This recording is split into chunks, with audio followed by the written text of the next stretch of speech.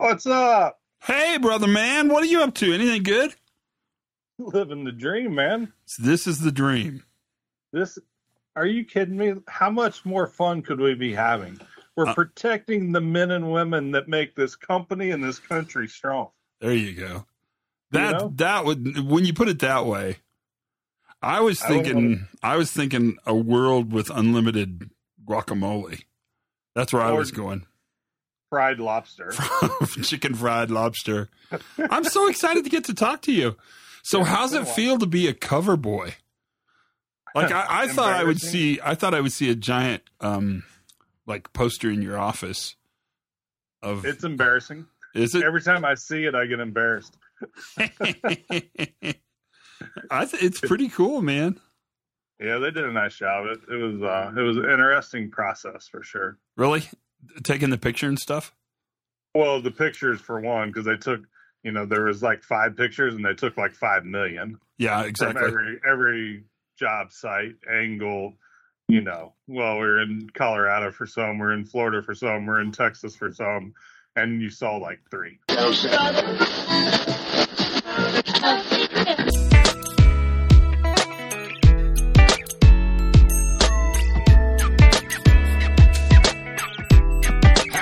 Kittens, it's Pre-Accident Investigation Podcast.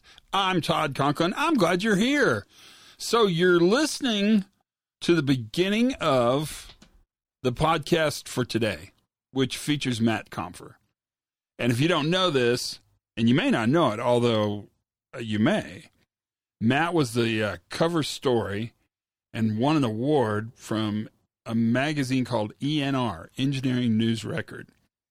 And so it's an honor and a privilege to get to talk to him, because I remember when I first started working, seeing that magazine in the bathroom of the office. So, right there, it's already made it to famous status levels, because that's the bathroom of the office.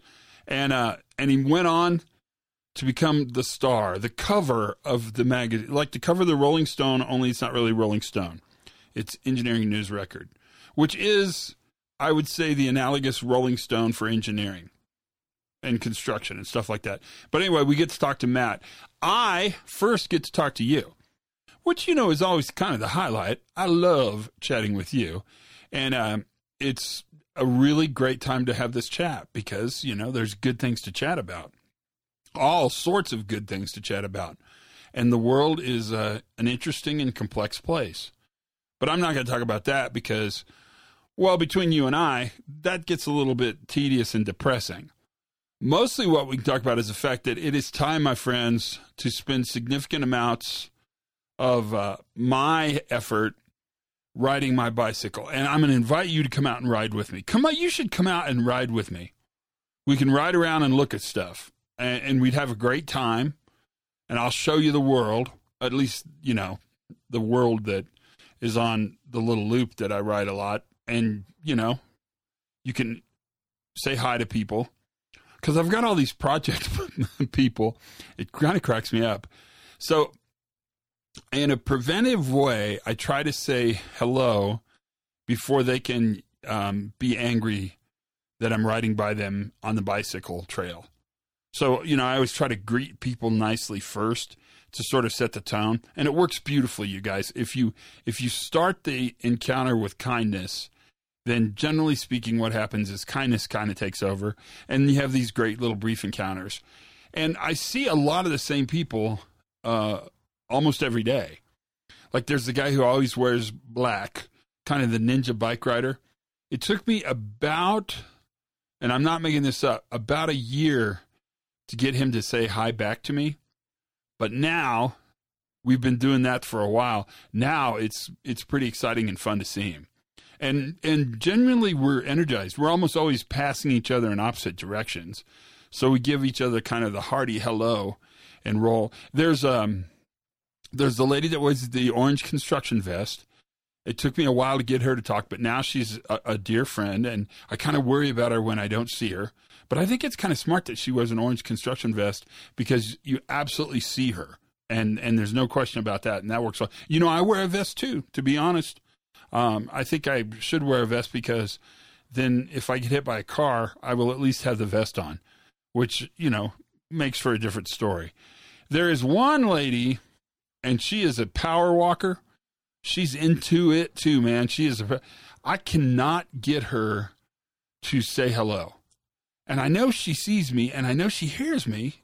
So there's no real deep reason other than it must be way past her comfort zone to have a friendly encounter with another person. And that sounded judgy. I don't mean it to sound judgy, but that person I'm trying to crack the code on as well. And there's a million of these stories. It's a great adventure because I'll just tell you, since I'm clearly on this topic with no intention of being on this topic, that I've noticed when I ride my bike around town, and that's how I do stuff, that it's really changed the way I interface with my community, which makes total sense. I mean, if you want different outcomes, do different things. We talk about that almost every week. I must have said that a million times.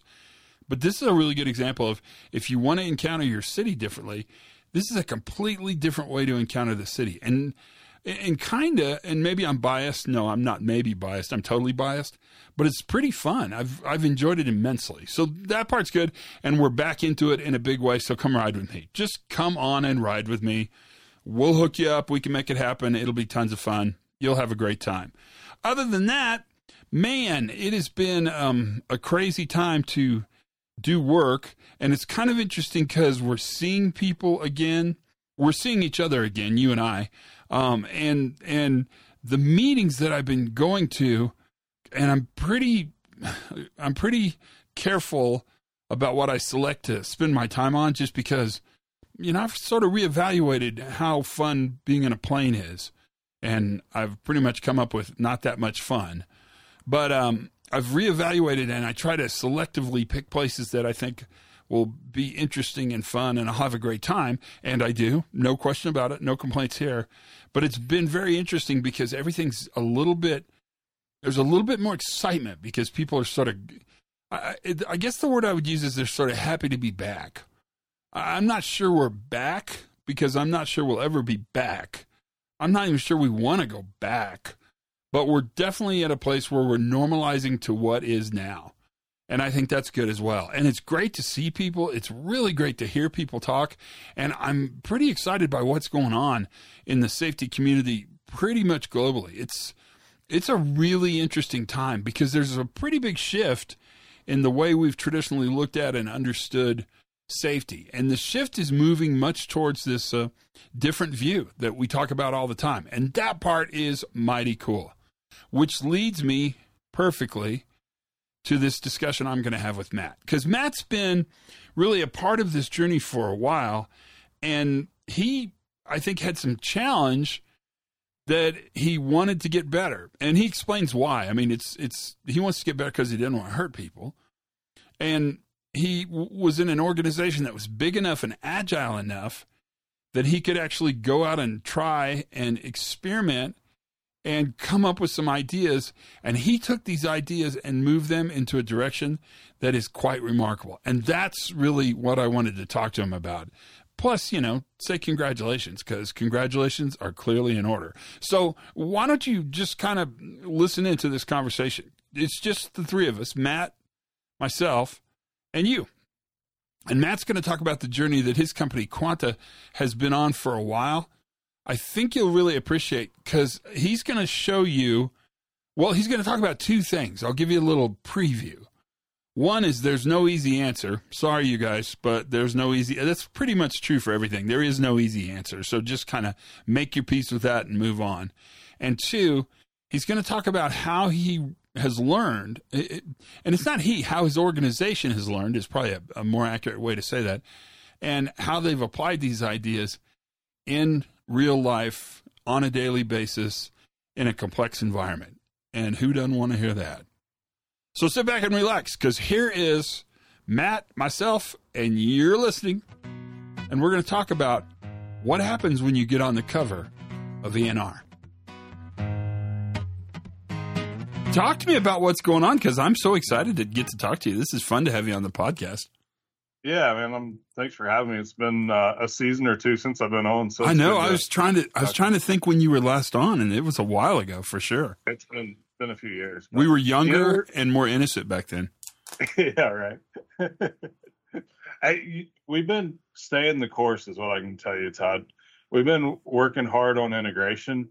You know, we had early successes, and then we screwed some stuff up through integration of the capacity model, and Sure. we, quite frankly, spent most of 2022 going back and trying to fix some of our errors that we made, and just focus on making everything that we do consumable at the front line, because that's where it makes the difference. The men and women doing the work, we built this for them, and we want to make sure everything that we do is focused on them and it's usable by them. They get it and understand it.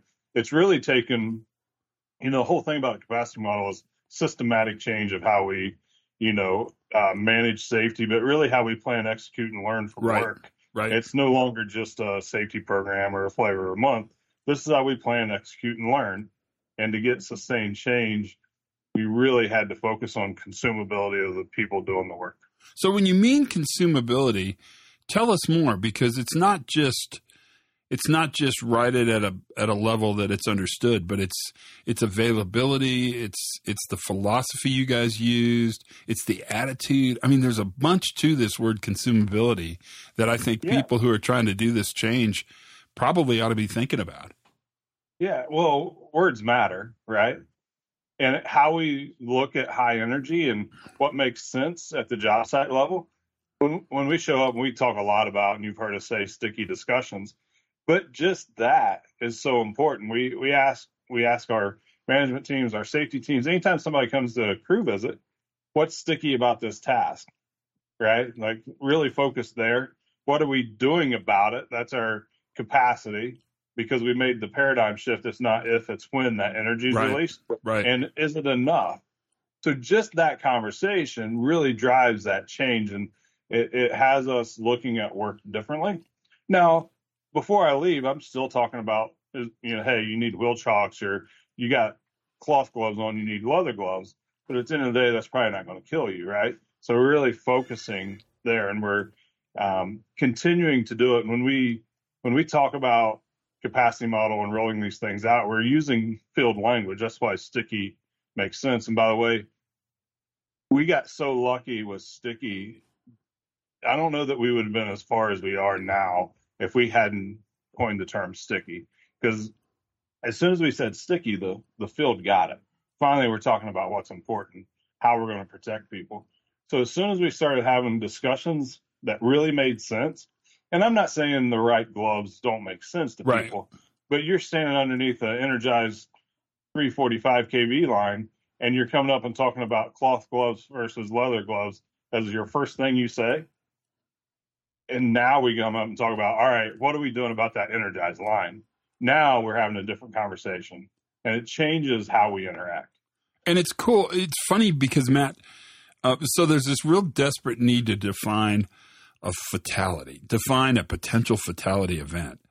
And I told somebody, I don't think you can. I think that's a faint attempt to predict the future. People want a official definition, and it's just impossible. And if we made up one, it would be wrong. Sticky doesn't define a fatality. What sticky defines is energy that has the most consequence, I guess. What I like about the sticky discussion is it allows the worker to recognize what they think they should be paying attention to.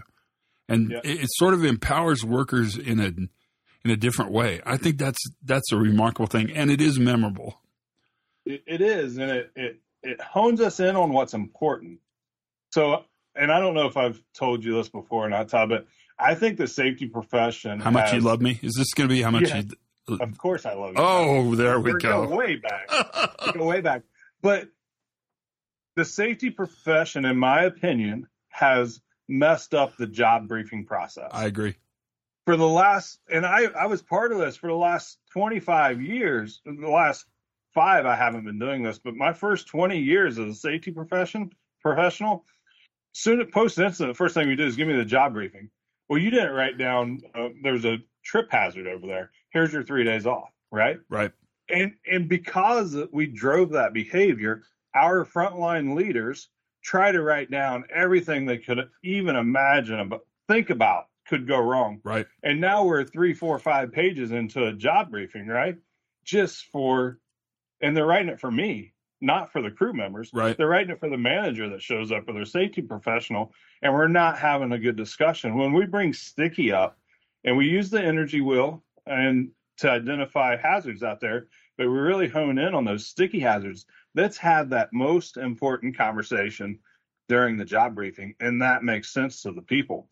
No longer are we looking for 7-page job briefing. When I show up and the job briefing's more than 2 pages, and I'm a safety geek, right? Like, I'm into this. Like, this is what I do. I'm pretty passionate about it. And I get to page 2 of the job briefing at 6:30 in the morning. I'm texting my wife what's going on at home or the kids off to school. What do you think our apprentices are doing? Like, let's hone our conversation around what's important. How hard was it to get them to shift from probability if this happens to certainty when this happens? Because your secret weapon, if you want me to tell you what your secret weapon is, Sticky's clever and great, and it starts the conversation. But it was that shift from probability to certainty that made you guys different. Yeah. And when you step back and look at it, you get it. When, I tell the story all the time that, I called Kim Roda, our VP of HR, and asked if all of our employees are human beings. Right. As soon as you say that, everybody gets, of course, we're going to make a mistake. But I'll tell you, the struggle is real with that still to this day. And we've been at it for a while because we train in our industry better today than we've ever trained. We invest in our people. We tell our people they're the best, and they are. That also comes with some macho-ness or some, I'm not going to make a mistake. I went through training. I'm not going to make a mistake. Well, yeah, you are. You're still a human being. And what's cool about that, you actually bring up a really good point. I've never thought about the fact that workers are probably the best trained they've ever been right now. That's actually really important. And that still doesn't make them perfect. And most workers understand that. To me, what I think is so powerful is the fact that when something fails, because we don't have perfect systems, don't have perfect equipment, don't have perfect tools, don't have perfect environments, don't have perfect people. I mean, once you start listing all the crap that can fail, when seems like the only answer. It's not if, it's going to fail. And that's what, like, David Woods tells us at Ohio State, is that every system runs eroded. Every system will eventually fail. That's just how it works. And you're just kind of leveraging that to figure out what's going on. What's your takeaway from this journey? I mean, I know you're excited and it's been really important and you've changed the industry. It's weird. Like, you can go anywhere in the world and hear Sticky now. I mean, pretty much anywhere in the world. It's pretty crazy. It's kind of cool. I think it's fun. It is very cool. Yeah. Your question is, what's the biggest takeaway? At the end of the day, we just care about people. And I don't believe we should have a life-changing, life-altering, life-threatening, life-ending event at work. And we're having success because of the language we use, how we approach it, how we're doing a systematic change. We're not trying to get it changed overnight. We realized we couldn't do it overnight. We built this system over 50 years, and our CEO is really good about saying this. Like, we can't do what we've done for the last 50 years and expect a change, right? So we really had this, and we can't change overnight just because we want it. So we really had to take time and do a systematic approach. So if we want to get sustained change, we have to go through a process. We can't just roll out a PowerPoint deck and say, all right, here's the capacity model. Everything's better now. Yeah. And it's not what we're doing. Yeah. Here we go. Everyone sign this thing and we're done. Yeah. Most important part of the safety meeting is the sign-in sheet. That's right. Sign this thing and we're done.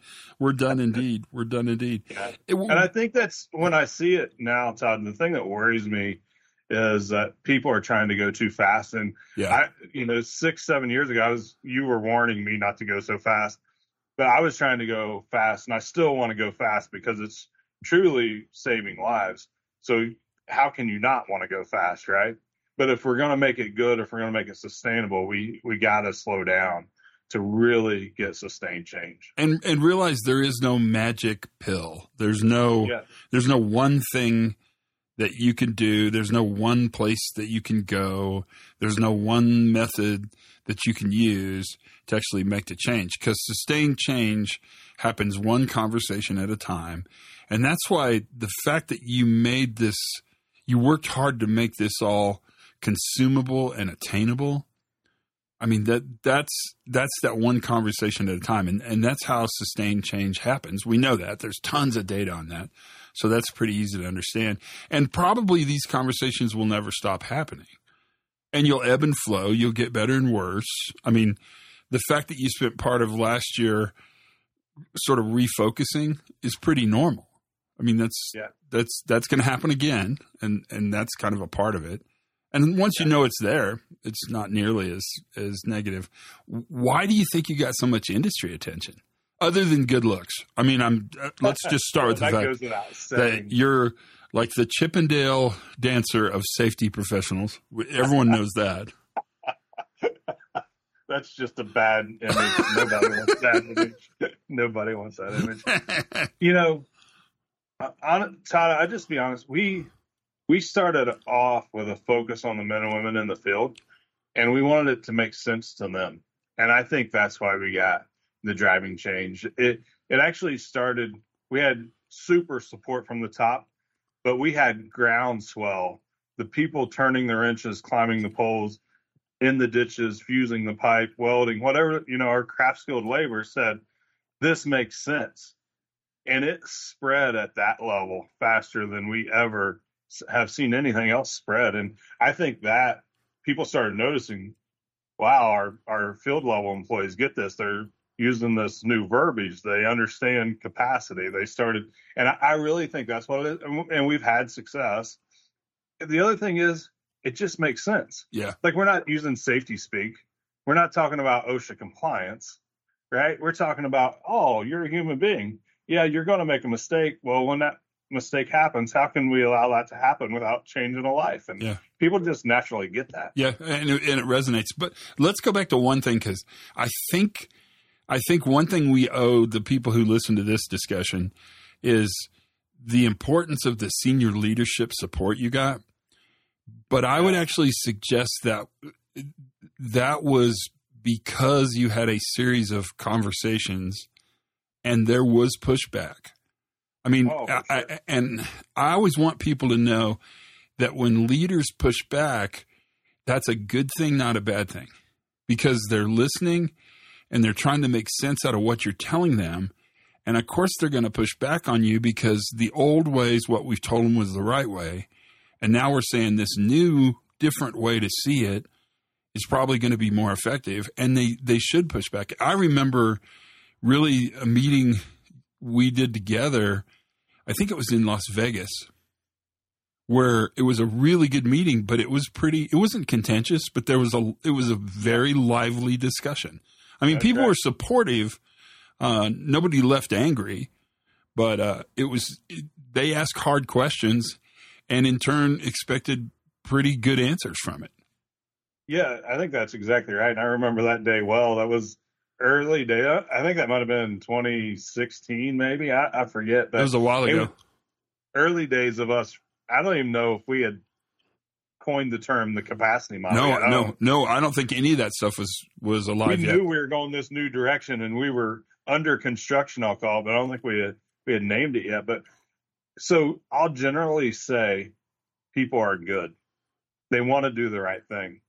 We brought the senior management team up over the years, and they care. They're good people, but we brought them up, pushing them for perfection, pushing them to tell the employees that you're not going to make a mistake, right? So when we started this new conversation, we had to ask better questions of them.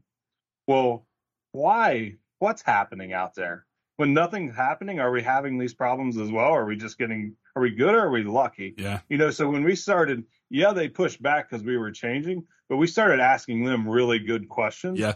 And it got their mind thinking, oh, well, we told them to use a new tool. Okay, well, did you buy the new tool for them to use? Or are they still just left to use whatever is available at the job site. We have to start thinking about those questions that we're asking differently. Yeah.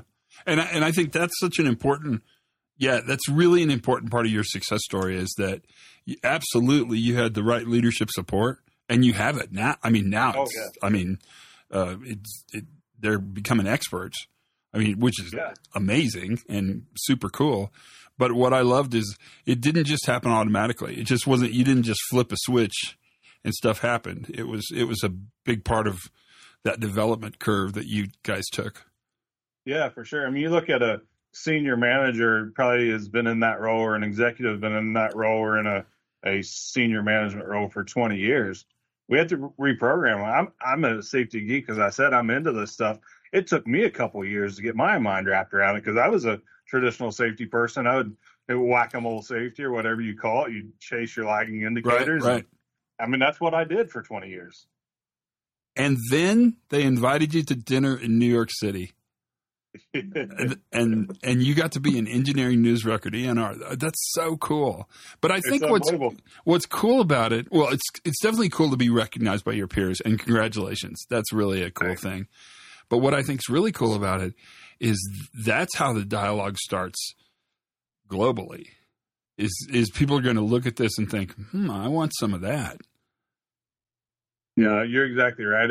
That gave and I'll tell you this, Todd, it's all of our platforms. It's not Faunus platform or Matt's platform or even the capacity model, but it's safety differently. It's 2.0, whatever you want to call it. But it's the platform. It gave us all a platform that's broader than just the utility industry or the pipe industry or, renewable industry that quantifies ourselves in, and really broaden the conversation that I'm having. A lot of different industries, a lot of different people calling down, ask questions. What do you mean by this? How did you do it? How are you sustaining it? All that kind of stuff. So it's pretty cool. Are you starting to see your peers succeed in this?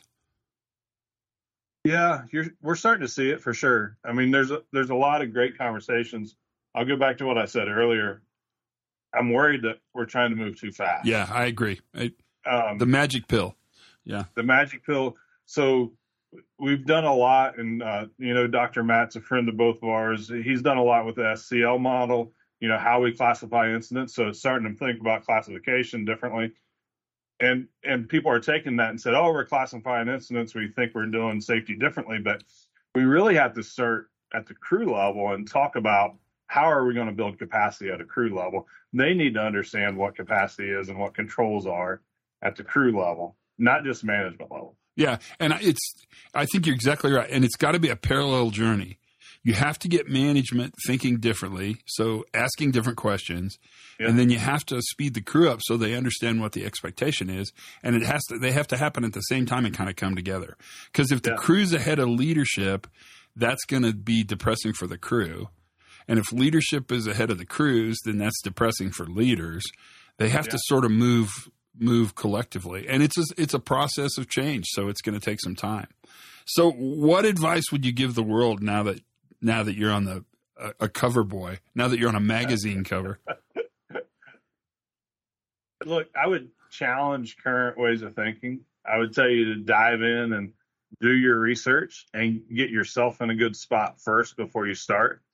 I would also say you got to focus at the crew level. I know I said it probably 10 times in the last 15 minutes, but I really want us to, our training has to be consumable at the field level.